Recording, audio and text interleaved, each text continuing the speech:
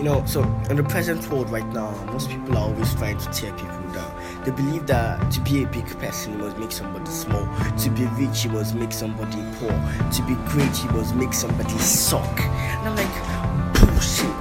I call it bullshit, right? Because the true big great people in the world know that it's way better to make people feel happy, make them feel kind, make them feel great, right? Because one thing I like, it's so much easier to spread love and positivity to people than to spread hate, right? If you have an Instagram channel, right, talk about things that will make people better. If you want to go comment in people's posts, don't tell them, bro, you look ugly. Be like, man, I love what you're saying. That's what you guys should be doing, not trying to bring people down. Because the best of human beings online and make people feel better about themselves.